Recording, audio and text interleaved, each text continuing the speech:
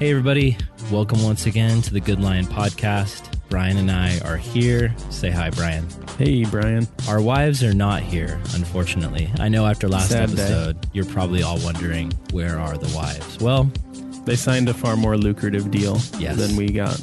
Let's get into the topic of the episode. Today, we're asking the question, what is spiritual thriving? Brian, what is spiritual thriving? It makes it sound like you're setting me up to try to answer it in one sentence. Yeah, that's what I was hoping for. We're going to do one sentence answer from Brian, and then the feed is just going to abruptly cut off, and that's going to be the episode. Just a nice, quick, like a bank robbery episode, in and out. Get in, get out. No fuss. What is spiritual thriving? And then Brian just goes, it's thriving spiritually, and then just end. That's my answer. It's when you're doing well, but like in a spiritual way. Exactly. I'm not cutting any of this out, by the way. This is going in. Here's a real intro. So we all want to thrive during quarantine. That's the reality. Everybody right now is thinking, I am staying home more. I am not going out. Therefore, I need to be productive. I need to work on myself. Is that just me, or is everybody else feeling that? Well, I can only speak for me. Audience members, feel free to yell at your phones right now. Just yell out your responses to your phones. We won't answer. We can't hear you. But do it. It'll make you feel good. It'll be a nice cathartic way of expressing all these different things. I know I feel that. I think once everything kind of went into lockdown, it was really easy to start thinking, well, now I have all this free time. What am I going to do with it? Yeah. And so everybody started making all these plans for like, I'm going to, the big one I feel like I've seen a lot on Instagram, or the big two, I guess I should say. I feel like I've seen a lot of people getting really serious about home workouts. And being like 2 weeks into a home workout plan. Yeah. And already feeling like, as a part-time fitness trainer, here's what I want to tell you. Oh, man, that's so true. Yeah, I feel like doing anything online for 2 weeks automatically makes people change their profile to say professional whatever. Yeah, workout trainer. Is that the right phrase for it? I obviously am not a gym person. Workout trainer. I think gym person is the right phrase. Okay. Professional gym person. I'm definitely not a gym person, but I have been working out every day. I've been taking walks for at least 20 minutes to an hour each day. So I totally get that. We want to improve ourselves. I know my wife has been trying a lot of new things in the kitchen. She's been baking new things. She's trying to make sourdough from scratch, which is super, super cool. I know there's a lot of that going around right now. That was the second one that I was actually going to mention. I have never seen more home-baked bread on Instagram than I've seen in the last 2 weeks. Do you know that scene? Have you seen The Wedding Singer? I don't think I have. Or maybe bits and pieces. That's the Adam Sandler movie? Yeah, Adam Sandler movie. There's this one character played by John Lovitz, and I just remember he's hiding behind the curtain watching Adam Sandler's character go crazy, and he goes, he's losing his mind, and I'm reaping all the benefits. And that's totally how I feel right now. My wife is losing her mind in the kitchen, and I'm just like, yes, more bread. Bring it to me. You're like, I think you do need to try this sourdough again. I don't know if the crust was quite what you wanted it to be. Yes, absolutely. So yeah, there's lots of stuff going around. People are trying to learn how to play instruments. They're trying to pick up their new language they've always wanted to learn.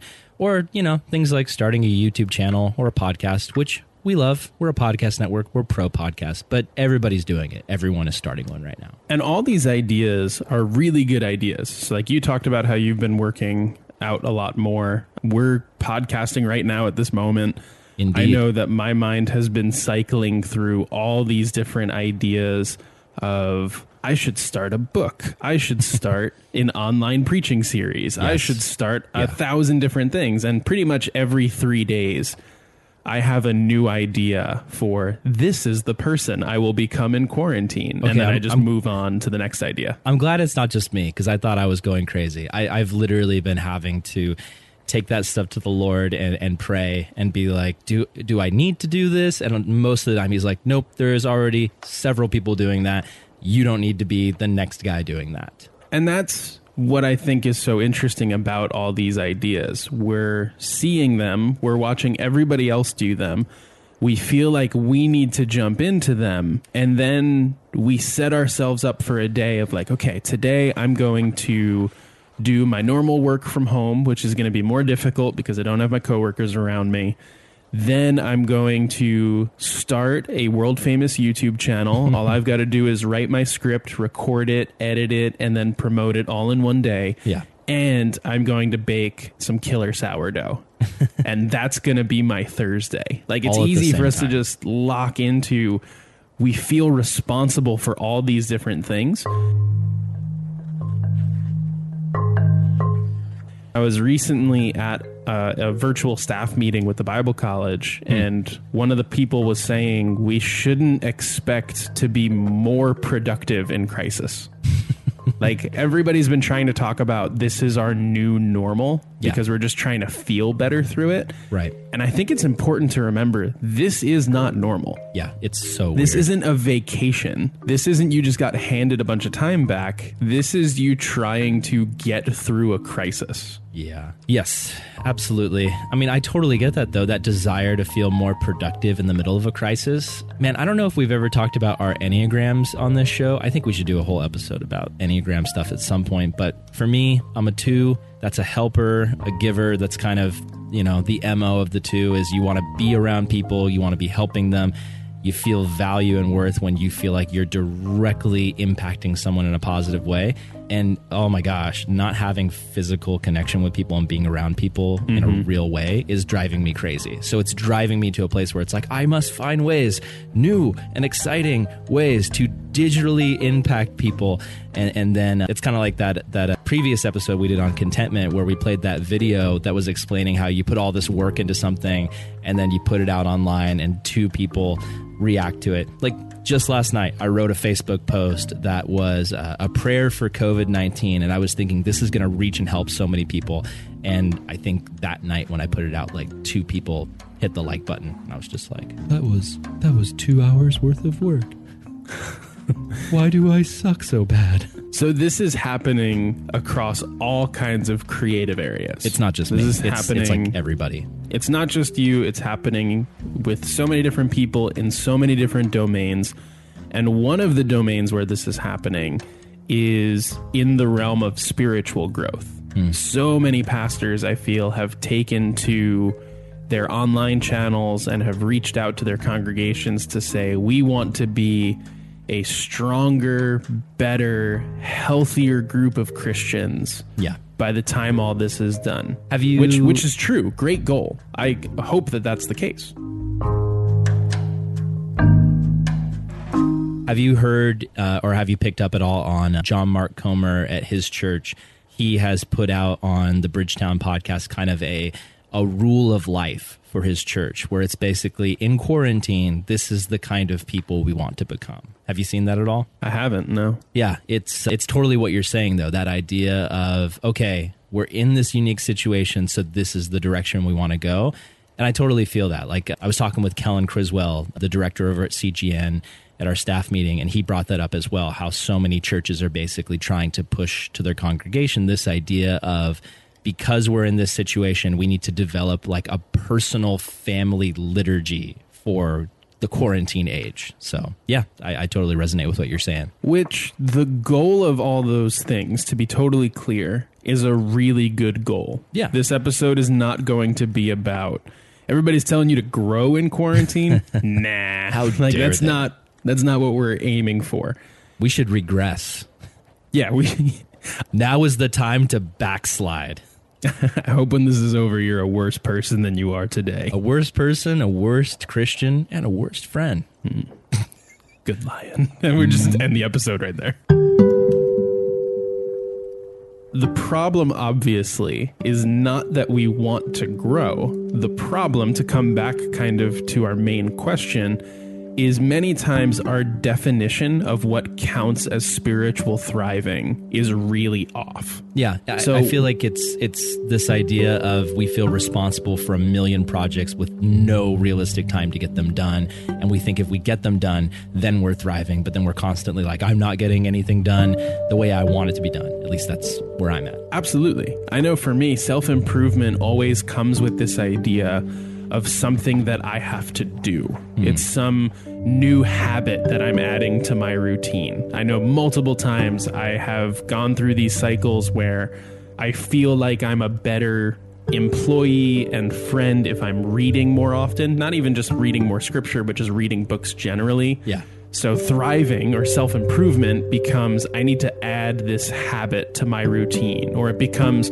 some new organizational system that I implement. You know, you read Do More Better, and you start taking that system and trying to bring it into your life, where it's some new structure that you create for yourself. Whenever we think of growing spiritually, we always think of some kind of action we need to add. Yeah. Like for me on a personal level, I know what I used to think spiritual thriving meant was somebody who's thriving spiritually was somebody who did a ton for God's kingdom. Like I thought the goal was you get saved as a Christian, and then the goal is that eventually you're going to progress to a point where you're so full of the Spirit and you're so thriving that you are just participating and involved in all of the Christian activities. Like, does your church have a million different activities? Which, if you attend a Calvary Chapel, it probably does, statistically. Then you should Based be involved. on our very scientific study. You should be involved in all of those activities. Like I used to think the way I used to view spiritual thriving was somebody was doing all this stuff for God's kingdom, and obviously they're thriving, and that was the goal. If you follow Jesus, that means you're going to be volunteering for church programs, going on mission trips, leading Bible studies, evangelizing and converting people. I mean, that was my view of spiritual thriving. It was this constant pouring out. But what I failed to realize was that spiritual thriving actually starts from within. It's like it's a filling up before pouring out. Like it's not bad to be doing any of those things, but it's kind of like this analogy where if we are spending 100% of our time pouring out, but then 1%, 5%, 10% of our time getting filled up or less, we're not really thriving. We're actually just doing a lot of things, a lot of good things, but we're really burning ourselves out. And I've experienced that. There's been seasons in my life and ministry where I have felt burnt out. I mean, does that resonate with you? Have you felt that way at times? Absolutely, it does. Over this last winter break, as a Bible college staff, we read through the book, The Ruthless Elimination of Hurry. I think we've talked about that a little bit on the podcast. I still need to read it. It's next on my list. It's an amazing book. And it was a really encouraging read. I really, really enjoyed going through it with the other staff members, going through it with my wife, finding these different things that could change based on that book. One of the things that was super discouraging as I was reading the book is I happened to be reading it, and this is going to sound bad at first. I happened to be reading it with a good friend of mine named Andy Dean, former director of the Bible College, now an associate pastor at a church here in Southern California. The dean of the college. Andy You know what's Dean. really great about that joke? He's never heard that before. He's never heard it.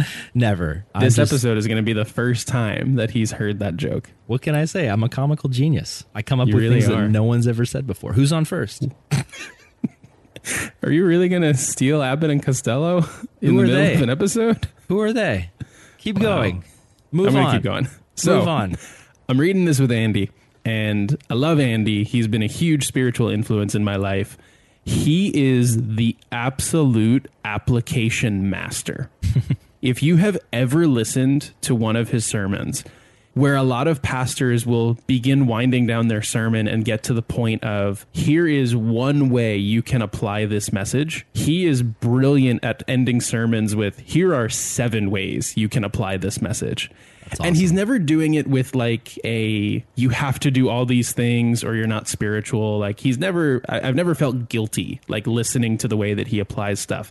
But as we were going through this book together, which, mind you, The Ruthless Elimination of Hurry is a book that's all about finding rest for your soul, slowing down, doing less, not comparing yourself. As we're reading that book and Andy is coming up with all of these different application points, I'm now finding myself doing the opposite of what the book is saying. And I'm looking at all of his applications and I'm thinking, oh man, I got to do all those things. Otherwise, I'm not getting anything out of this book. I must become the ultimate rester.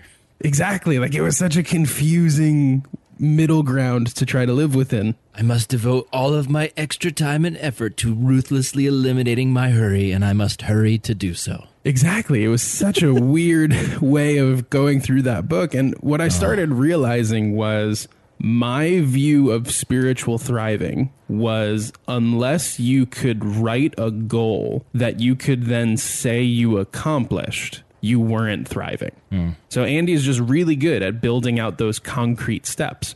But growth in Christ isn't always concrete steps that make sense to somebody else. Yeah. It's not just finding somebody else's structure of living, or worse yet, finding what that person might be individually called to and then saying, well, I guess I've got to do it just the way that they do. You may be trying to live out somebody else's calling instead of finding an ability to slow down and find real inward spiritual thriving, not just look at this checklist that I accomplished. Yeah, I feel personally attacked right now, honestly, with all this. Because, yeah, again, the way that I grew up thinking about this was, I mean, it's Jesus saying, if you're growing, you're going to produce fruit. So it's this idea of like, well, I need to collect as much fruit as I can and have a lot of fruit to show. I think what was happening was I was missing the step of the tree needing to be rooted and getting the nutrients from the soil so that it can produce fruit. And it was just like, I need to really try hard to make this fruit happen, which is not how trees work. Like, you never see a tree like trying to squeeze out fruit with effort. Absolutely. It happens naturally. It's like, it's literally an organic process. But in my mind, it was effort. It was, I need to make this happen. Yeah, we look at the fruit being produced as that's what thriving means, instead of that is the byproduct of thriving. Ooh. Because thriving is that the root system is tapping into the right set of nutrients. That's good. You're preaching to my soul right now, dude. I'm glad I could help. To me, there's two real dangers from this kind of thinking about spiritual thriving, thinking that it's the set of actions that I need to accomplish. One danger is that we start feeling like spiritual thriving is something I'm just one action away from. Like I must just be one command short. Like, it reminds me of the moment in Matthew 19. It's normally known as Jesus's encounter with the rich young ruler. That ruler comes to him and says, I'll just read the verse in Matthew 19, verse 16. All right. It says, a man came up to Jesus and asked, "Teacher, what good thing must I do to get eternal life?" And Jesus said, "Shove your face through a needle." That does come later. Yeah, sort of. I mean, if maybe he had a camel face. Now, to me, the interesting thing about this particular question is that he thinks that eternal life is something that he's one good thing away from doing. Like, he's done all the right things, but he's missing that secret ingredient. So he's like, hey, I've done it all. I've kept all the commandments. I'm a good guy, but what's the one thing I'm missing, right? Like, he's looking for that final step. Exactly. That's where the conversation goes. Jesus points him to all these Old Testament commandments. And this young guy says, I've done all these things since I was a kid. What do I still lack? Right. And to me, that question has always been so interesting because he's looking at himself saying, I've done all the steps. When he says, what do I still lack? That almost comes across to me as, why do I still feel empty? I feel like that's a total reflection of the human experience, because literally in every experience of my life, when I take Jesus out of it and I'm just focusing on, okay, here is a goal I am working towards and putting a bunch of effort to. I have achieved that goal. I have reached it. There's still this feeling of, well, what's next? Like, I don't think I've ever in my life hit a point or a milestone and thought, okay, I can just relax now and not try anymore. It's always been like, okay, this was cool, but something still feels empty in me. And I mean, hopefully that's not just me, or else I'm going to feel super bummed right now. No, I think Romans says that that's all of us. In Romans 8, when it talks about how the mind, when it's set on the flesh, it leads to death. I think that could be talking about sin and the way that the Bible often uses the word flesh as a stand-in for earthly sinful tendencies. But I think part of that is when we're focused completely on what we are doing, on what we are accomplishing. That's a mindset that doesn't create more life when you accomplish. It only traps you in this cycle of death. Like you're saying, of I have accomplished something, I don't feel like I hit the goal, I need to go accomplish another thing, but then you won't feel like you hit it then, and you're just going to get trapped in this cycle of working yourself into the ground. Absolutely. Yeah, I've been there for sure. I've seen this so much in the youth that I've pastored. Man, I remember there's this one kid who was just kind of like the poster child of the good, typical Christian kid, you know, worship leader and just always doing the right thing, always, you know, in school and academics and in sports and everything, just constantly doing all of the right things and achieving high levels of achievement in church, in school, and just out in the world. And man, so just like Mr. All-American. Yeah. And then just crushing it and everything. And I remember they were talking to me one night and they were just like, yeah, like I just feel so empty. Like I feel like no matter what I do, it's not enough. Like there's this perfectionist streak in me and I'm trying so hard, but it never feels like enough. It's kind of like, have you ever seen The Greatest Showman? I haven't. My wife really wants me to watch that with her. Oh, dude, watch it during quarantine. It's like the perfect. Yeah. Do you like musicals? Not really. Well, I'm gonna stop this recording right now and never talk to you again. This is the end of the Good Lion podcast. We had a great run, everybody. Figure out spiritual thriving on your own. I'm gonna start singing a show tune every episode just to annoy Brian. But there's gonna work. There's this song called "Never Enough," and it's this. I know actress. that one. Yeah, it's this actress on the stage, and she's singing.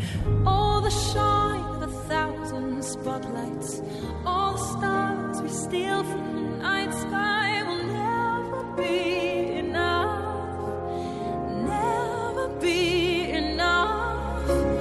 Towers of gold are still too little. These hands could hold the world, but it'll never be enough, never be enough.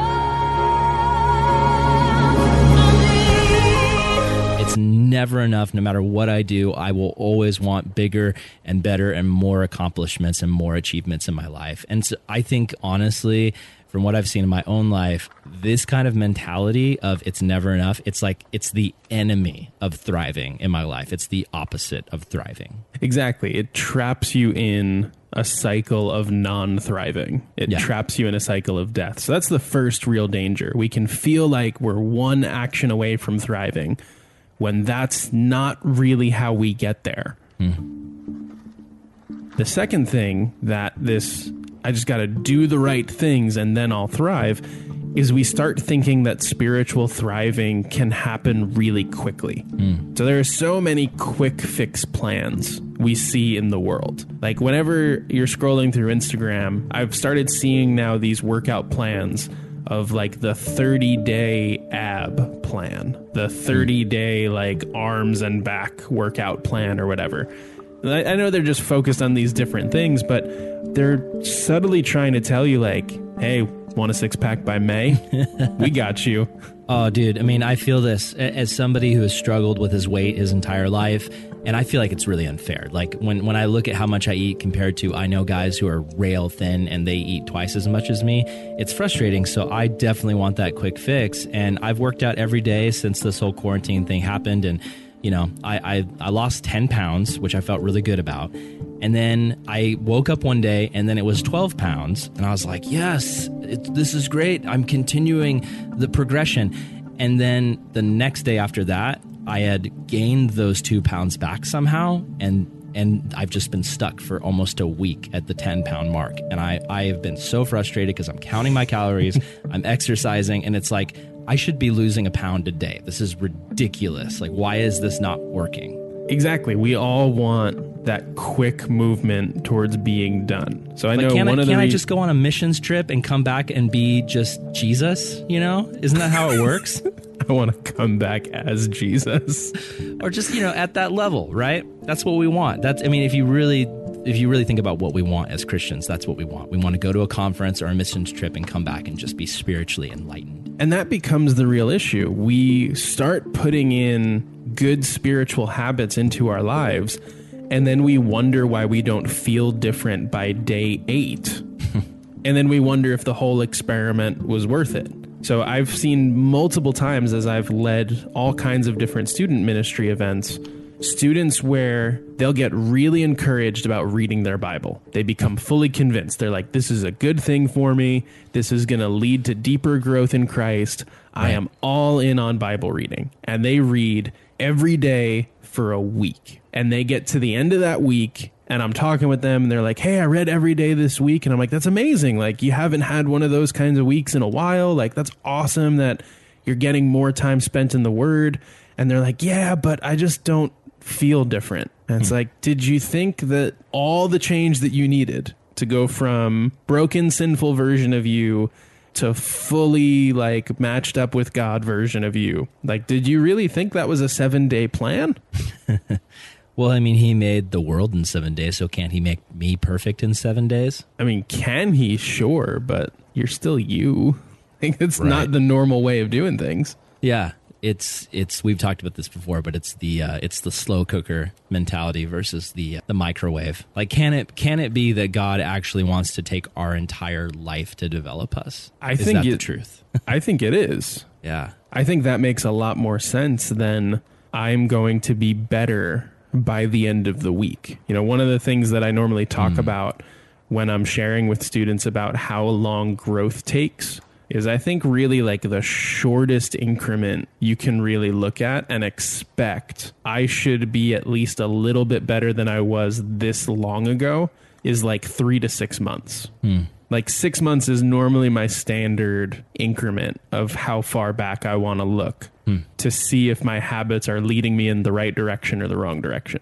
Here's an interesting hypothetical for you. So how long have you and your wife been together now? We'll be married 5 years this month, and then we dated for like about a year before that. Would you say that you are like so many more times closer to her now than when you guys first started dating? Absolutely. And it's because of all the shared experiences you've been through, like the highs and the lows, the good times, the bad times, all that stuff culminating together, right? Yeah, absolutely. So if you could go back in time and trade all of the experiences you've been through so they never happened, but instead you're just that much closer on the day of your wedding, like, would you do that? I mean, there's a part of me that would say just having the result of closeness would be better, but that would be a very confusing closeness. Yeah. Like, I feel like I would look at this and be like, this is irrational and this is fake. Like, it doesn't feel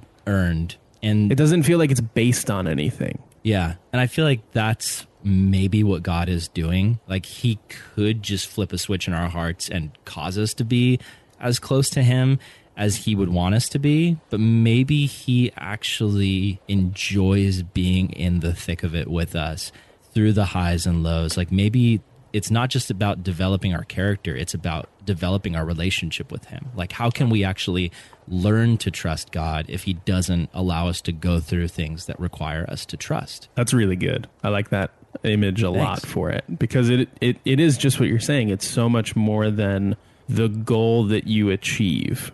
Like, when I look at the relationship that I have with Tori, it's not just about here's where we are today. It's about looking back and celebrating all the stuff that got us to today. Yeah. That's really cool. I like that image. So to this point, we've talked a lot about what spiritual thriving is not. Now I think it's worth jumping in and examining what spiritual thriving is. Sounds good. And I want to start in a place that might be a little unconventional for where we normally think this conversation is going. Normally, when we think of self-improvement, let's just use that term for a moment. When we think of self-improvement or improvement of any kind, improving something implies that that thing has a goal. Okay. That there's something that thing should accomplish. So when I think about the word improvement, I naturally go to the 90s TV show Home Improvement, Tim Allen, Jonathan Taylor Thomas. There we go. Loved that show as a kid. Tool that's time. just exactly Tim the Toolman Taylor. I have There a you go. cousin who's named Tim Taylor. I thought you were going to say I have a cousin named Tim the Tool Man Taylor. Well, we always call him the Toolman. Affectionately named. but that's not like his actual middle name. But you're talking about this idea of adding something to improve it. Like it requires more effort, more work, right? Well, it's more than just that there's effort to improve it. It's that improving something isn't just that you did stuff to it. It's that you moved it closer to its goal. Yeah, so when you we think achieved a about goal. Okay. Yeah, so when we think about home improvements, the goal is that the house is more livable. Yeah. And that you enjoy being in it more, that it's better for hosting, that it's a more relaxing place for you to come back to at the end of a workday. Yeah. It's not just like, I built a wall, I've improved my home. It's like, well, if you built a wall in the middle of the living room, you didn't necessarily improve it. You might have made it worse, even though you put a bunch of activity into it. Yes, and that's the goal of so many shows that my wife enjoys. It's, taking this house that is terrible, and then you feel really good, even as the audience, watching that goal of now this house is perfect and beautiful and amazing. Exactly. Yeah. Think about even a song. When you're working on a song, it can get really easy to think the way we improve this song is we add more pieces to it. Yeah. But sometimes a song can get so cluttered that all of the pieces you've added, they actually start taking away from its beauty. And that's when you start seeing the goal of a piece of music is to create a certain feeling within you, not just to be as noise driven as possible. Like some of my favorite music is by the group Sleeping at Last. Oh, and so good. So much of his stuff is so simple. Yeah. It can be just a piano with a little bit of strings, and it's enough to give you the feeling that he's going for. But if you it's add hitting a its goal. saxophone and a tuba and a trumpet, I hate horn sections, by the way. But if you add, a horn section and then, some guy just going through crazy drum solos the entire song, yeah, it's more, but is it better? Probably not. Exactly. The whole idea is that improvement is moving you closer to a goal. So the question we need to ask is, what is the real goal of humanity? Like, why are we here? What is our purpose? Exactly. What did God really want out of us? What was his real intention in making us? And it's important to see God has created things with a way that they're supposed to be. So I want to look at Genesis 1, verses 26 and 27. This is as God is speaking to create humanity. Here's what he says as he makes humans. Then God said, "Let us make mankind in our image, in our likeness, so that they may rule over the fish in the sea and the birds in the sky, over the livestock and all the wild animals, over all the creatures that move along the ground." So God created mankind in his image. In the image of God, he created them. Male and female, he created them. So in those two verses, we're seeing two of God's intentions as he's actually creating. The first thing we're seeing is that man is made in the image, and then there's a little clarification, in the likeness of God. Right. I always saw the word image there, and I would think to myself when I was younger, does my face look like God's face? And I got really excited that I was like, maybe like the way that you have family resemblance of you look like your parents. I was like, maybe in some way I look like God. And I got really excited about that idea. And you just started looking in the mirror and worshiping. Look, if I look like him, how am I supposed to help that? So this idea of being in the image of God is much less about a physical appearance or anything along those lines. It's much more about displaying his character, living in line with who he is. Yeah, and right there in the verse it says, so that they may rule. And that's really right away some huge characteristic of God. He is a ruler. He rules the cosmos. He rules everything. And one of the first things he gives us as humans is to rule, right? Yeah, and that's that second intention, that not only are we to share in his character, we're also to share in his activity. And when we think about what it means for God to rule over the land, I don't think that we should have this image of God shouting at fish in the sea, get over there. He's not doing that kind of stuff. Is that Mortal Kombat right there? Get over here. Get over here. Get over here. So God ruling over all these different things isn't just shouting and commanding. it's creating the most inhabitable land for them possible. God cultivates an atmosphere for growth and for life. Yeah. And we're meant to be part of that atmosphere creation, so to speak. Brian, isn't this concept something that in ancient Jewish thinking was called shalom? Yes, and that's something that I think is going to make this conversation a little bit easier to go through. So there's a great book on sin by a guy named Cornelius Plantinga. Okay. And the first chapter of his book, all he really does is define this thinking about what shalom is. So he says this: in the Bible, shalom means universal flourishing, wholeness, and delight, a rich state of affairs in which natural needs are satisfied and natural gifts fruitfully employed, a state of affairs that inspires joyful wonder as its creator and savior opens doors and welcomes the creatures in whom he delights. Shalom, in other words, is the way things ought to be. Dude, I love that. That just gives me a really exciting picture. Like, okay, so my views on heaven have developed and progressed a bit where, you know, when I was younger, I thought of a fluffy cloud land, and then eventually it kind of morphed into this idea of like a disembodied spirit realm where we're all kind of, you know, floating through these streets of gold in the sky. But my understanding of heaven now is that it's going to be a new heaven and a new earth where we live, right? It's going to be basically going back to the idea of what Eden was supposed to be, where it's humans and God sharing the same space together. And so in a space like that, the way I'm envisioning heaven is the way that God has made us, our gifts are going to be used in heaven. You know, musicians are probably still going to be writing songs and singing in heaven. Bakers are probably still going to be baking in heaven, but it's going to be for a completely different motivation. A lot of times the work that we do now is it's hard, it's laborious, and it's motivated by money. And it's like, I need to do this or I will die, and I can't eat. But I'm picturing Shalom as this place where everyone is just enjoying themselves. Like a songwriter is writing a song just for the pure joy of sharing it with others. Someone is baking bread just for the pure joy of sharing that beautifully baked bread with others.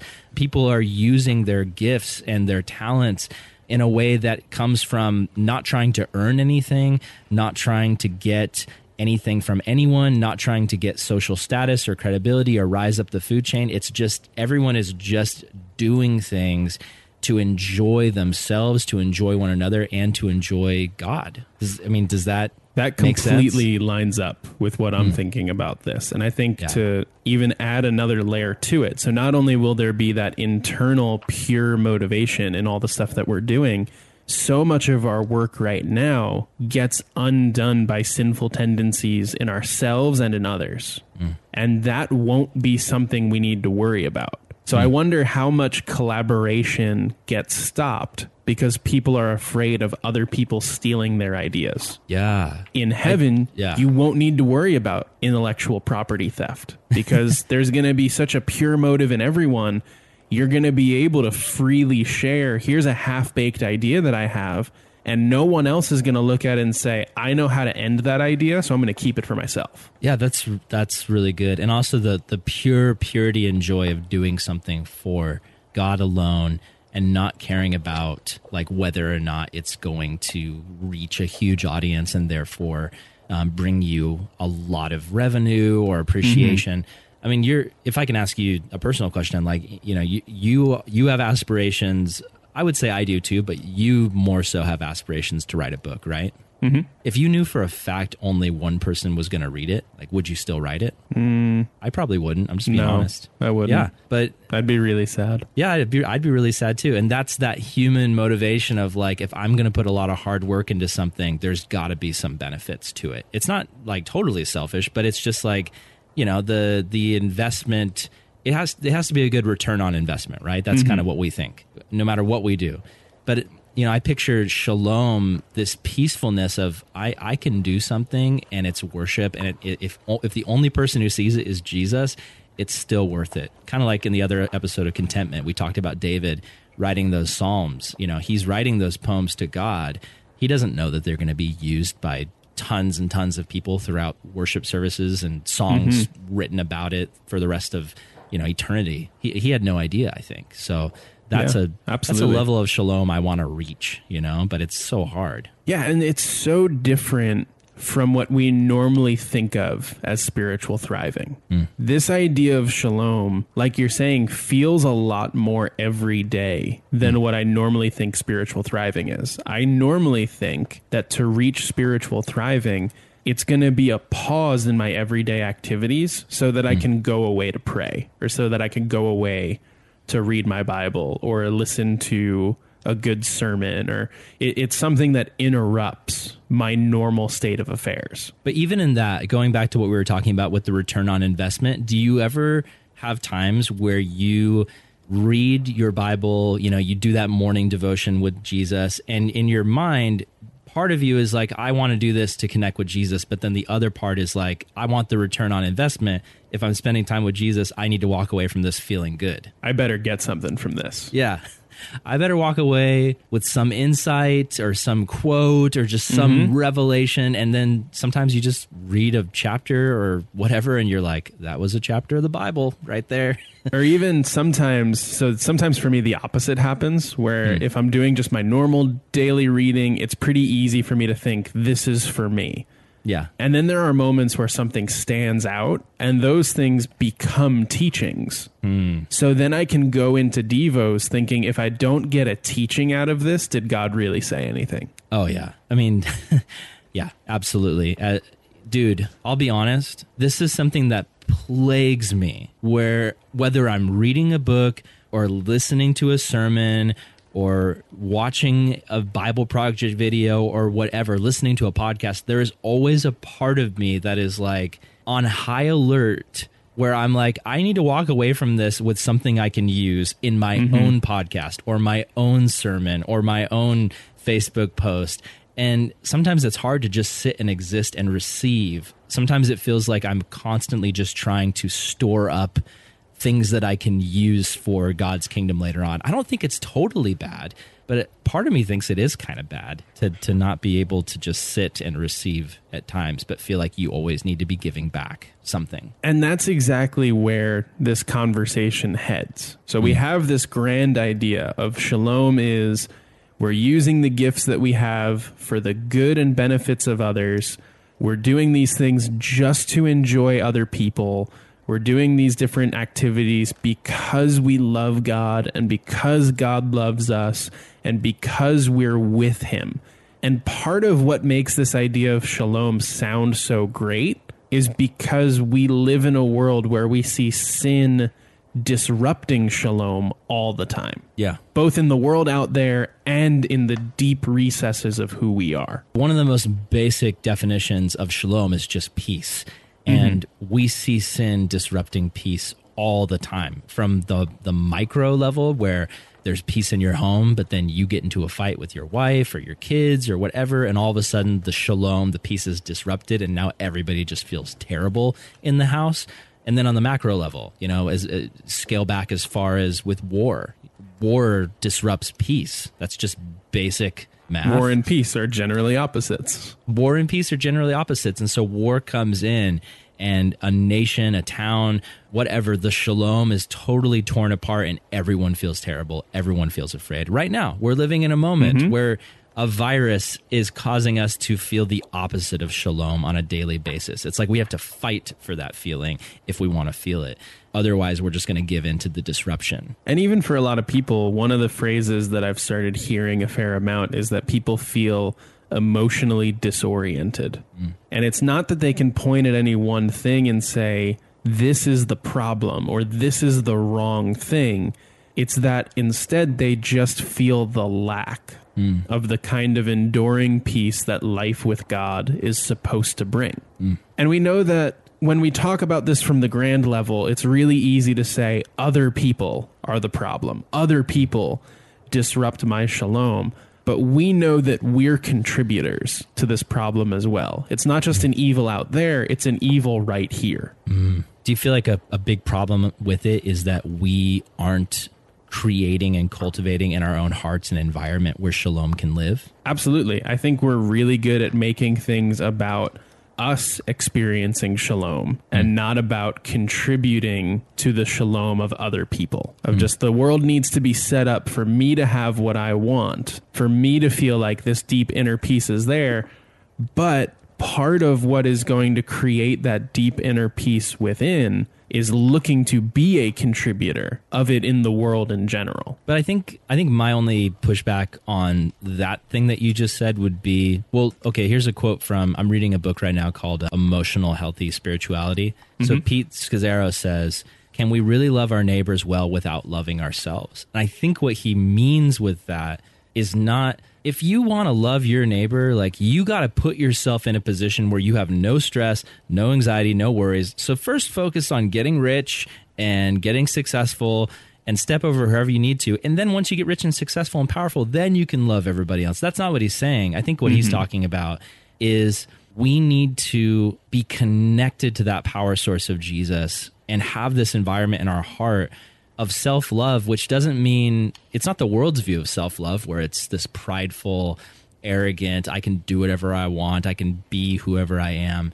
But it's more this idea of Jesus loves me and he wants me to take care of myself mentally, physically, and spiritually, so that, which really just means coming to him and getting filled up. It's that simple idea of, like we talked about last time, that Chuck Smith quote, putting yourself underneath that spout where the blessings flow out. It's just being with Jesus, spending time with him, sitting at his feet.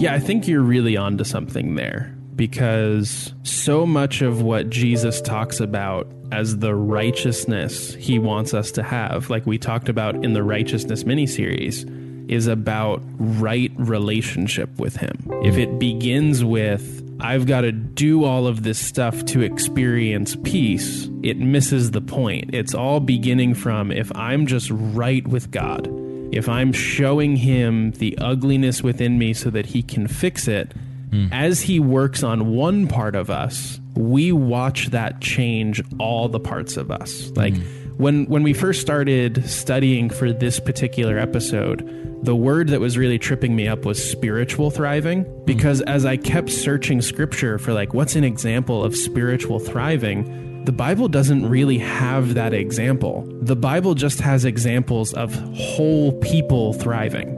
There's only the example of whole person righteousness. Like, God doesn't really seem to work on us in ways where, yeah, you're thriving in that area, but you're a complete mess and you're totally sinful and messed up in that other area. It doesn't really seem to work like that. He wants to work on the whole person. So yeah, we have to start with that. Where are the broken spots within me, and how do I find wholeness with him from that? Yeah, that's really good. Like, the picture that's coming to my mind right now is, it's this picture of, we all want peace, but we feel like we need to do something to earn it. Like, if I do this, then I will get peace. But the reality is, peace is a free gift that is freely, constantly available to us. And if we receive it, then everything else falls into place. Like, even just in my mind, this is an analogy that's just popping up, is like, you and I, we work for money, like, and that is a motivator because we can't live without it. And so there's a lot of things you and I probably would be doing differently with our lives if we didn't have to worry about money. We'd probably give a lot more attention to this podcast and other things with the network, but we can't constantly be doing that because we have to work for money. We have to do other things that pay our bills. But can you imagine how different it would be if someone was just like, hey, there is this room you can go to anytime. It has unlimited money. Take what you need anytime, whatever you need it for, no questions asked, and then go do whatever work you want to do. Like, what kind of paradigm shift would that be for you? Oh, goodness. It would change so many different things. I mean, for anybody, it would change so many different things. But that's what the peace available is. There's a storehouse of it, and Jesus is like, come to me anytime you need it. But I'm still just like, oh, I've got to earn it, you know? Yeah, that's the real problem. We know that peace is really available, but we try to work it out ourselves And then that leads us to being disruptors of shalom for ourselves and for other people. Yeah, I just want to say really quick to the audience listening, I hope you're catching by now that a lot of these conversations are not Brian and I saying we are experts on this topic, therefore let us school the podcast listeners on this topic. This is like two friends having a conversation we need to have and just letting everyone else listen in. Like, yeah, we talk about the stuff we need to learn. I am being shaped by this right now as we're talking about it. You know, to get even more real, can I just share a story of how I was a horrible person? Is that okay? I would love that story. All right. So the other day I was a jerk. I'll just start with that. Here's the thing. Overworking yourself can lead to a lot of terrible things in your heart because you get so stressed, you think everything depends on you, and you think that if you don't work extra hard, then all the things that you want to accomplish won't get done. And so this was me just the other week. I was walking around my neighborhood. This was Saturday, last Saturday, and I was coming off of a very, very long work week. I think it was like close to 60 hours of work. I was just going constantly. Most ministry people have been in this place since the COVID-19 situation. We've just been constantly pouring out, trying to help and do what we can. But I just had been sensing that I needed time to walk and pray and connect with Jesus and work less. And so I did. On Saturday, I was like, okay, this next week coming up, I'm going to try really hard not to overwork myself. I'm going to try to take a walk every day and just spend time with Jesus. So this was my first time doing this. Mm-hmm. So I'm walking around, I'm praying, I'm still feeling stressed. And then my phone rings, and my buddy, it was actually Alan Kahn, who he wanted to talk about a live stream he was going to do right then, and he wanted me to jump on with him. And I shouldn't have even taken the call because I'm on it, I'm walking, I'm praying, but I saw my ministry friend pop up on the phone, and I thought, oh, this could be something cool. This could be an opportunity. So I pick up the phone, which was mistake number one. And we're on the phone, and we're trying to work stuff out, and I'm very focused on the phone call. And suddenly the neighbor's dog runs up to me and just jumps up. It's a big dog, gets in my face and starts barking at me. And I absolutely lost it. It was the weirdest thing. This has not happened to me in years, but I like snapped, like a light switch flipped on my head. And I became so angry because I'm out there trying to enjoy this walk and the dog comes up and starts barking at me. And I look up and I see this old lady who's the owner of the dog. And she's out there with these 4 little kids, either her kids or grandkids. And without thinking, I yelled at her. I was like, hey, keep your dog on a leash, lady. And then I stormed off. Did you really say lady at the end of the sentence? Yeah. That's awesome. I don't think I've ever yelled at anyone in my life. Alan was still on the phone. He was laughing at me.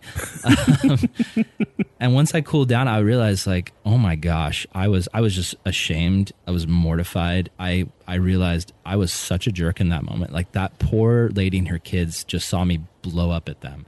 I mean, I kind of pride myself on not having a short fuse. I have a very long fuse. I consider myself patient. Mm-hmm. I don't get angry at people hardly ever. And if I do, I don't show it. But that moment to me revealed to me that underneath the surface of my kind of cool-tempered demeanor, there's definitely another side of me that can come out if my soul is not attended to. Mm-hmm. And so in that moment, like I was reacting, it was all of the stress, all of the anxiety, all of the overworking and discontentment had boiled to the surface. And man, I was very ashamed in that moment. Wow. That's a crazy story. I like in your phrasing of it though. A lot of people probably have stories like that. I know that I certainly do. It makes me feel a little better. Yeah, I know that I definitely have stories that are like this. But a lot of times when I'm processing those moments afterwards, I say that the stress made me do it or the circumstances are responsible for the problem. And you jumped the level deeper and said that beneath the cool demeanor, there's another side if your soul is not being carefully attended to. Yeah, it's the shadow side. And that's what we all need to see about ourselves. It's easy when we have those moments where we snap or when we lose it or when we're not as loving and patient as we need to be. We just say, oh, well, I'm good at this, but this situation is what made this happen. Instead, we need to see it like you're seeing it as a window into, wow, I didn't know that part of me was there. but it totally is. The dark side of the soul. And it's terrifying because it just makes me realize what kind of person I would be without Jesus. Like, I have the benefit of, just like you, growing up in a Christian home. I've had Jesus as a part of my life my entire life. I'm not someone who, had some horrible dark past and then got saved. And so I have this past to look at and go, oh, the old me. Mm-hmm. But instead what I get is glimpses of, this is the kind of person you would be without Christ in your life. I was listening on that walk to that Pete Scazzero book, The Emotionally Healthy Leader. So right after I'm feeling shame, from that situation of yelling at that lady, I'm reading things like, here's a quote: "The emotionally unhealthy leader is someone who operates in a continuous state of emotional and spiritual deficit, lacking emotional maturity and a being with God sufficient to sustain their doing for God." And that just killed me, because I have realized that I so enjoy doing things for God that sometimes my being with God is just sort of like a stop at the gas station, where that's the mentality of like, man, I've been doing so much and pouring out. Just need a little bit for the day. I guess I better go get filled up. And that is not how my relationship with my wife works. My relationship with my wife is, this is my friend and I want to spend time with them because I love them. And just more and more, God is pointing out this flaw in me where he's like, hey, I appreciate that you're getting filled up so that you can serve. I love that. That's great. But like, can we just hang out? Can we just be together? Can we?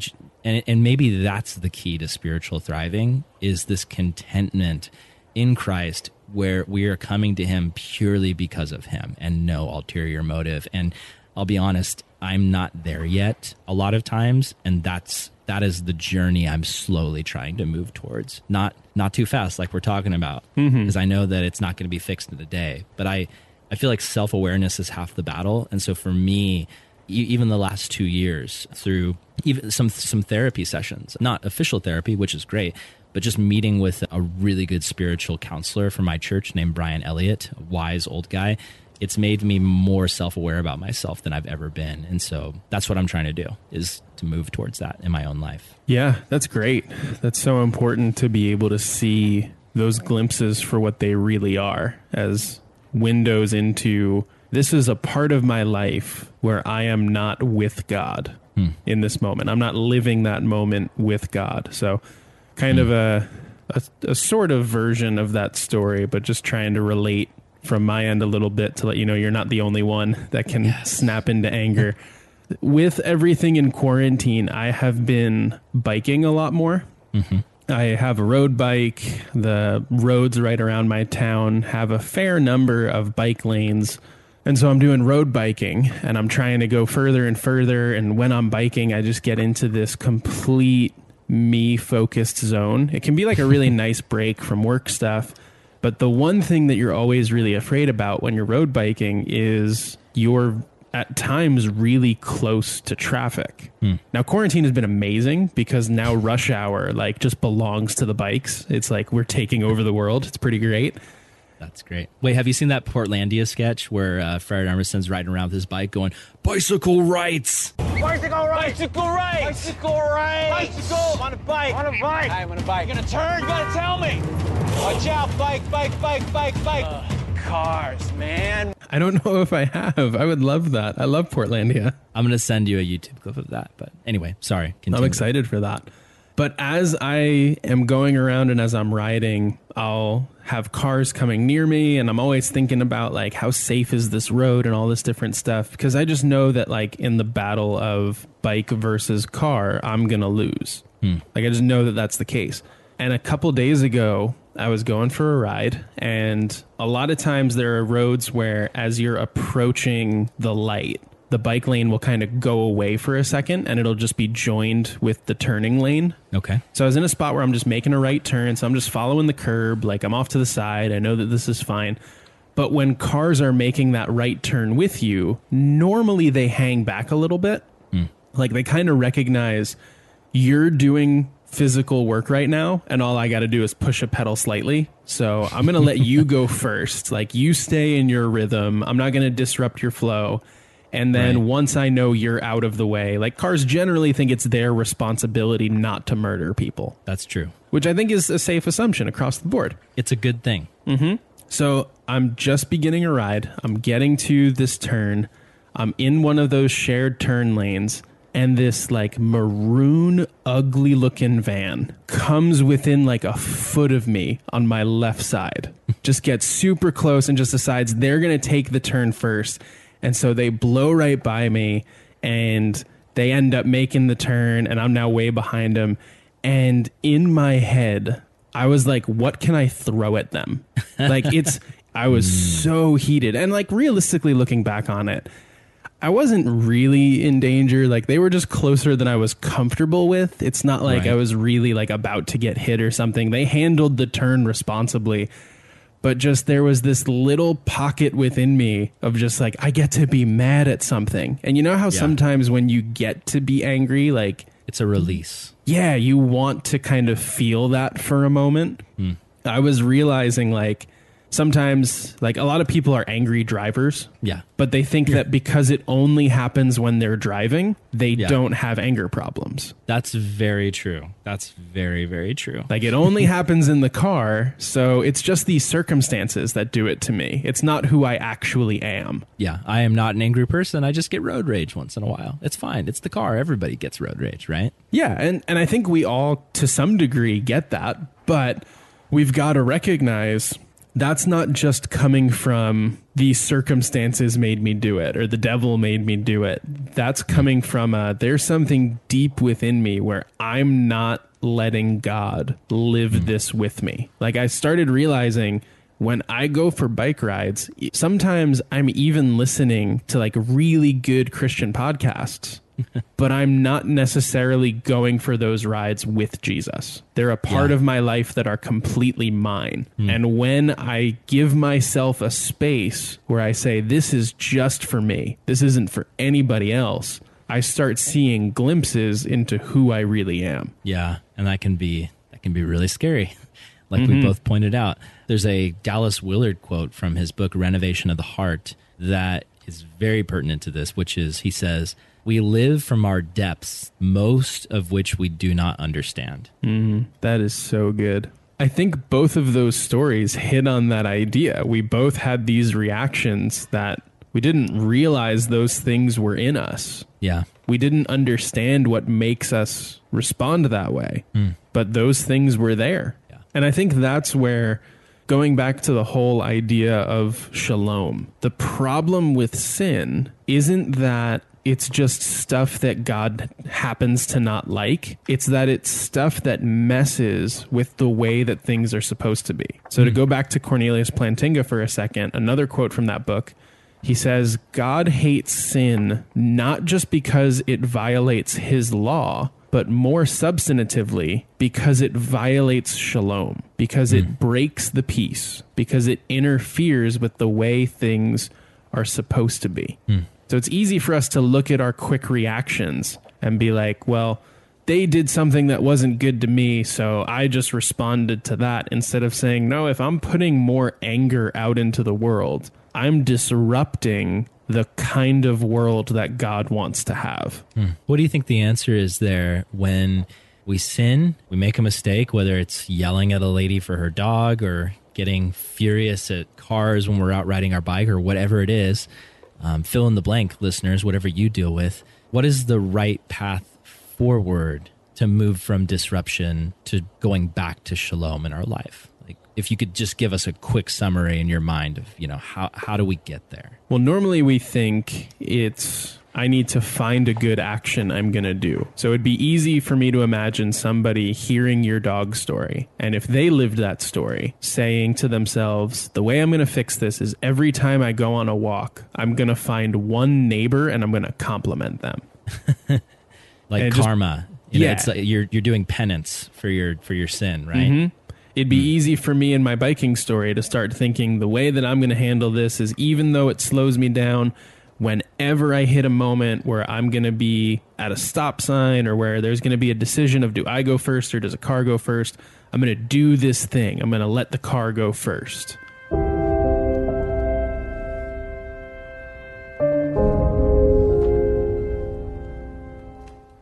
The real answer is to remember that despite the fact that sin disrupts shalom, God invites us back to it. And it all begins first with remembering that real spiritual thriving is about getting back to that right state with God, which will lead to us getting back to that right state with others. Yeah, it's like going to the well and taking the drink and getting filled up so then you can go and bring that water to others instead of just going around and you're just dry and you've got nothing to offer, but you're trying, but you can't produce anything because you've got nothing in your system, right? Exactly. To go back to Cornelius Plantinga one last time, he says to be a responsible person is to find one's role in the building of shalom, the rewebbing of God, humanity, and all creation in justice, harmony, fulfillment, and delight. To be a responsible person is to find one's own role and then, funded by the grace of God, to fulfill this role and to delight in it. So it's not just find your checklist and make sure you're getting those things done. Write down your sin areas and write 3 ways you're going to do the not sin. Instead, it's, I need to recognize that the real root of this is that something is broken in the way that I relate with God. And I need to first make sure that that brokenness is fixed. Ooh, okay. What's that one story in the Bible? I think it's David, right? David and Bathsheba. And what does David say to God? He says, against you and you alone have I sinned, right? Man, that's what we need to be thinking. Like for me, yelling at the lady, it's not just I've sinned against that lady, I've sinned against God. I've disrespected one of his creations. I haven't taken the time to be filled with peace and shalom. So I'm just unleashing chaos into the world. And man, like, and here's an analogy too that I'm thinking of is, so let's say, you and I don't have kids, but, imagine, a home with a husband and a wife and kids. If the husband gets angry and blows up at his wife, and she's in tears, and then he yells at his kids, and they're in tears. If the husband then proceeds the next day to go to his kids and apologize to them and make things right with them, but he doesn't do that with his wife, there's not going to be peace in the home. Like, you've got to go to the most important person in that relationship because everything else flows out of that. Like, if you're fighting with your wife, but then you're trying to be good with your kids, there's still not shalom in the house. And so there's going to be chaos that flows out of the broken dysfunction of that core relationship into all the other relationships in the house. And so that's what's going through my mind. It's like, a lot of times we think we just have problems with other people, but really we have a problem with God. Really, we're wrestling with God. We're frustrated with God. We're not truly believing and trusting that God is who he says he is in our lives. It's like we're becoming functional atheists at times. And we say we believe in God, but then really we're stressed about money or our future or our job. And so in those micro moments, we're acting like atheists, like we don't actually believe that God is who he says he is and that he's in control. So, man, that's over the past 2 years, like we've talked about our experiences in moving and the challenges. I've had so many of those atheist moments, and it's brought me over and over again to a place where once I make things right with God, that's when everything else in my life starts falling into place. Not that the problems go away and that they're fixed, but my view of the problem becomes so much more centered, and I feel so much more peace, I guess. You start seeing what the problem actually is, I think, is what it comes down to. If we don't come all the way back to we need to fix what's broken in our relationship with God, we're only fixing the symptoms of the sickness. We're not dealing with the root of the sickness. So going all the way back to that image of the tree bearing fruit, and we think that that's what thriving is, when really the root system is what creates thriving. If we just look at a tree and try to add more fruit to it, I know one of the pastors that I grew up with, he always used the term fruit stapling. What a lot of people try to do is they try to take fruit and just staple it to a tree and say, look, there's fruit on it now, so the tree must be alive. Instead of saying, the fruit isn't coming out the way that I want it to, how do I fix what's going on at the roots? How do I fix where the life source is really coming from? Because if I fix that, then I'll be able to do some rewebbing of God with humanity and with all creation. But I can't do any of that if I don't reweb myself to life in God. That's good. And And going back to that idea of self-improvement that we talked about in the beginning of the episode, all of this stuff we've been wrestling through over the past couple weeks, just thinking through the discontentment that's come up in the whole quarantine thing. You know, currently for me, where God has me is my self-improvement is not actually striving to do more, but it's doing less. It's actually to scale myself back, because I've realized I have kind of this tendency when it comes to ministry stuff, especially to become a workaholic, because that's what I care about. Like if I was Jim Halpert working at Dunder Mifflin selling paper, you know, I'd be packing up my bags at 4:45 to head out the door. But I've been lucky, like you, to be in a space, you know, working in ministry for me, most of my 20s and now into my 30s. I'm very blessed to be passionate about what I do. I know a lot of people don't have that privilege, but I'm passionate about what I do. So I want to put everything I have into it. But I've seen negative effects on my mental, physical, and spiritual health when I just go for it without taking time to get filled up, and when I just overdo it. Like, I don't know if you relate to this, but I find myself at times constantly just trying to do things for God, but not really spending as much time with him as I should. I've been motivated to spend more time at my desk trying to produce content instead of taking time to exercise my body and improve my health, or be more intentional in my marriage, or to spend time just sitting and resting at the feet of Jesus.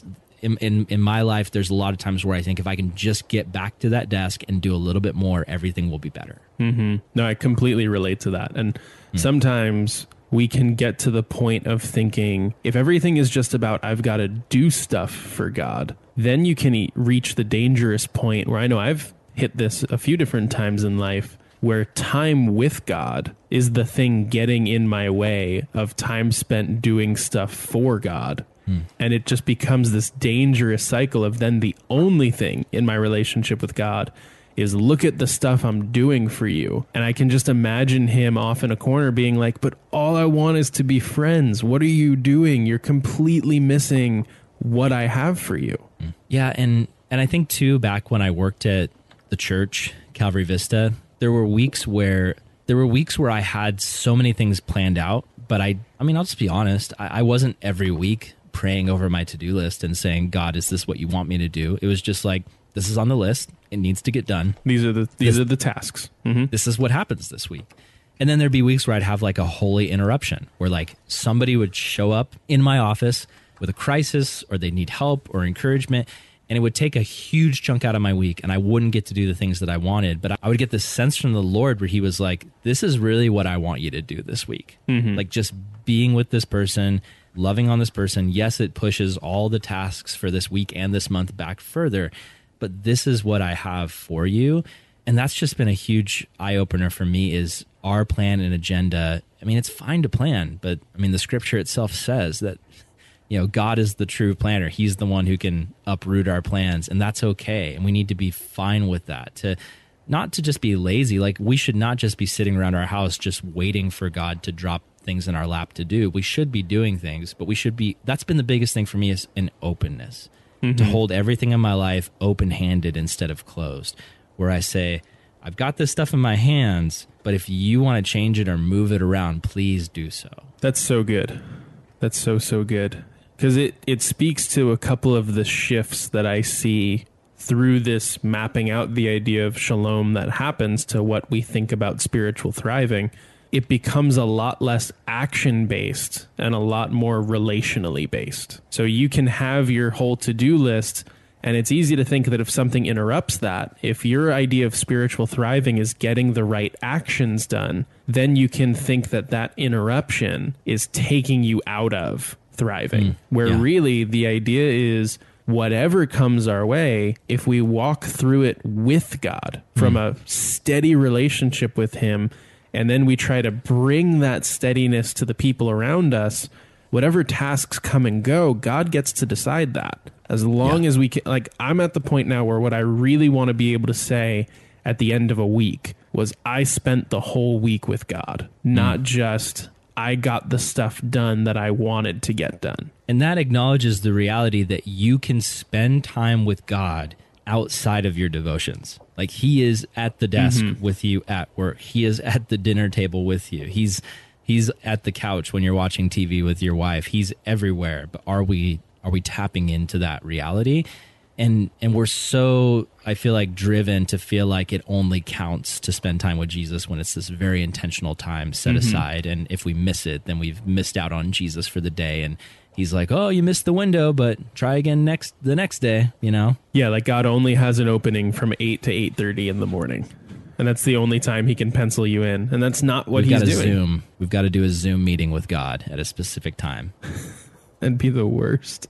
Imagine a meeting with God where everybody's fumbling over whether or not their microphone is unmuted. And God just has, for some reason, the worst Wi-Fi connection, so he's just super choppy. Well, he's really far away, so.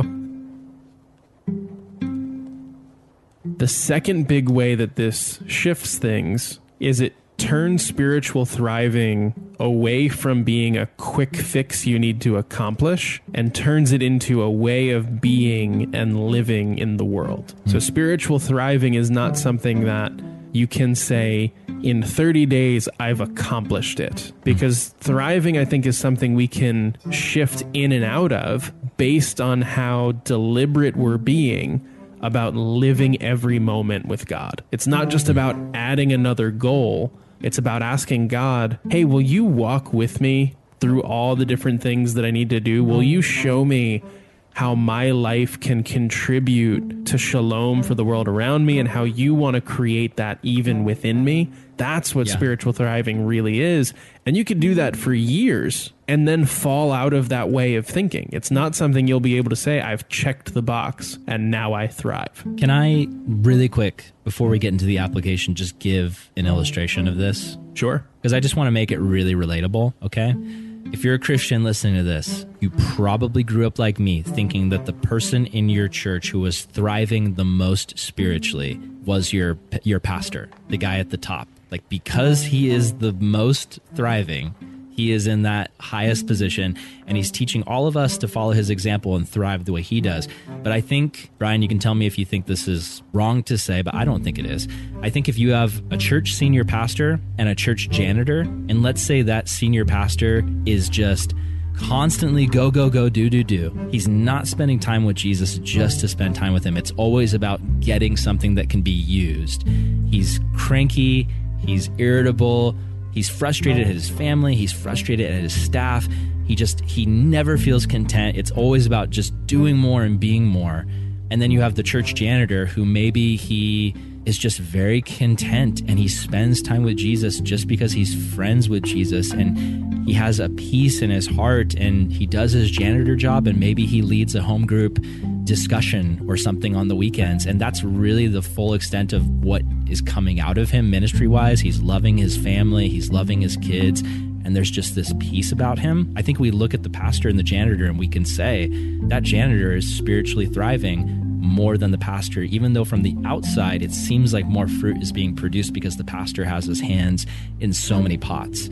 This is not a shot at saying pastors are less spiritual than janitors. I'm just saying, don't believe a stereotype where I have to be this kind of person to be spiritually thriving. You can be a janitor, you can be a plumber, you can be an accountant and spiritually thrive. It's not about what you're doing. It's about, are you rooted in that source of peace that is then going to produce whatever amount of fruit God wants you to. Not as much as you want, but as much as he wants, really. Absolutely. I think that illustration is dead on. I think a question that we can kind of ask ourselves to help us see what spiritual thriving might look like for us is, if everyone lived with the habits that I'm developing, would that be better for the world? Because if you look at those senior pastor habits that you were talking about in that example, the guy who's just super cranky and always thinking about what more could they do, if the whole world lived that way, that would create more chaos, more trouble, more sin, more disruption to shalom. But if everyone lived like your illustration of the janitor, taking care of things at home, being a loving husband and father, caring for a small group of people around him spiritually, always responding out of the peace that he has from the Lord, we can clearly say if more people lived that way, the world would be more in line with what God's idea of shalom is for the world. Yeah, absolutely. So to wrap up this episode, let's just practically do some Andy Dean style application here. Here are 7 ways you can apply. No, I'm just kidding. I don't know what number. 7 things you have to do to become more full of shalom. I love it. Just kidding. What do you think, Brian? What do you got? I think first, when we think about how can we spiritually thrive in this whole situation, it starts with don't just add another goal. Instead, ask what are the parts of your life where you find you're not experiencing shalom. Identify those areas, because most likely those are the areas where you're living on your own, not living rooted in the life source of God. Because it can very easily become, I'm just going to read my Bible a bunch more. And that's a great thing. I'm all for more Bible reading. But if God is only with you in your Bible reading time and you're not finding ways of inviting him into your time where you're working from home or into that time where you're resting at the end of the day, we're still going to find that these pockets of disruption are still going to be there. So find the places where you need to invite God into those areas of life. That's good. One of my practical applications would just be listen to the Holy Spirit when he's calling you to rest. Resist the urge to just continue to kill yourself for the things that you want to accomplish, and just listen to what he's telling you. Like my experience of overworking myself during the time we were launching the Good Lion Podcast Network, it totally speaks to this in my life, because, you know, I remember I was taking off time from my web design job, my freelance work, just to focus on trying to build the Good Lion website, which already elevated things where it's like, I need to get this done ASAP so I can go back to work. And it just felt like weeks of overworking myself and constantly thinking about website code and WordPress plugins and trying to problem solve bugs and errors just so we could launch the site in the time frame that we wanted to. And I remember literally waking up in the middle of the night, shaking, being so stressed about all of it. And the problem is I was working hard, but I was impatient and I wanted things to be done on my timetable. And I wasn't seeking the Lord enough. I wasn't trusting that it's him helping me and not just myself doing it. John Mark Comer, in his book, God Has a Name, says, often what we believe about God says more about us than it does about God. Our theology is like a mirror into the soul. It shows us what's deep inside. And I just realized that during that time period, I'm stressing out so much because I wasn't believing who God says he was. I was thinking, I am the one who will make this thing happen. And if I don't do it, it's not going to get done. And I needed to preach to myself a message of truth that God is with me in this. He wants this to happen. If I trust him and just continue to work at a good, normal pace, it's going to happen.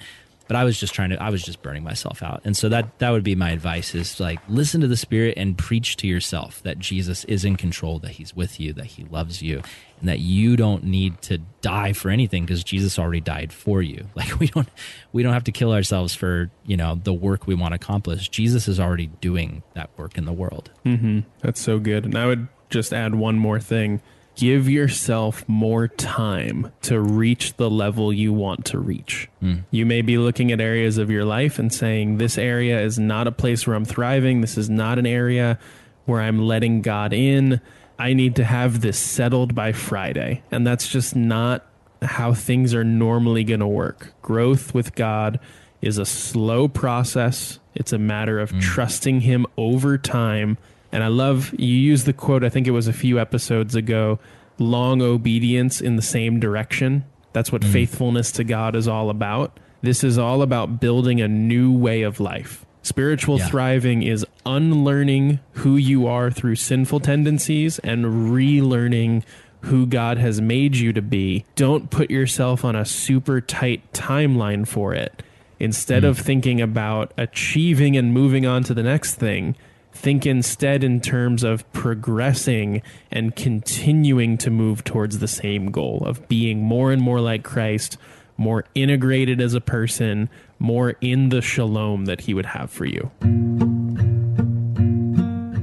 Because Because the opposite, the alternative is just burnout. That is in any sphere that you're in, that is the reality of what will happen is you will burn yourself out. You'll become bitter, you'll become discontent, you'll become cranky, and you'll become angry that your dreams and your goals for your life aren't being realized. And I love, this is a quote from Parker Palmer, but he says, burnout is a state of emptiness, to be sure, but it does not result from giving all I have. It merely reveals the nothingness from which I was trying to give in the first place. That's so good. That's so good. And that's what it comes down to. It's remembering we are nothing and that sin has made us nothing. And yet God in his love and his grace wants to walk us out of that nothing and into the wholeness that comes from beautiful relationship with him. Not try to work your way back towards me. Instead, it's, I know you're nothing, but I'm going to give my all for you and I'm going to give you everything so that you don't have to be stuck in that nothingness. You can experience real life, real joy, real peace, all that comes completely rooted in me.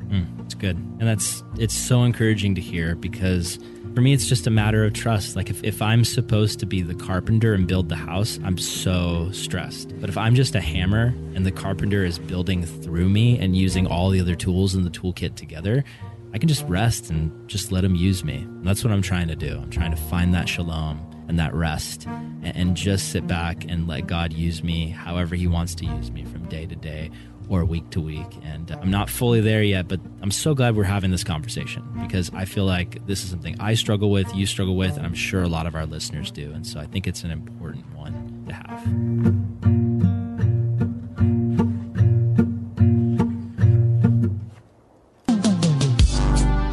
Thank you so much for listening to another episode of the Good Lion podcast. We hoped that today's conversation on spiritual thriving isn't adding more to your plate, but instead is showing you how resting in Jesus leads to the kind of life that he wants us to have. Yeah, man, such good conversation. I was so blessed by it. I would love to continue to have more like it. If you like these conversations, if you like our show, take a minute to give us a review on iTunes. It helps so much. And the more reviews we get, the more people are going to find this show. So if you want to help, go to iTunes and leave a quick review. We also love questions from our listeners, and we would love to do more episodes focused specifically on listener questions. So if you have a question about anything you heard in this episode or in other episodes, or just other things that are on your mind that you think would be great for us to talk about on the show, feel free to send us emails. You can email us at goodlionnetwork@gmail.com, or you can find us on Instagram and just direct message us at goodlion.io. Yeah, we actually have a group chat full of fans of the show who give us input and ask questions, and a lot of times we incorporate those questions into the show.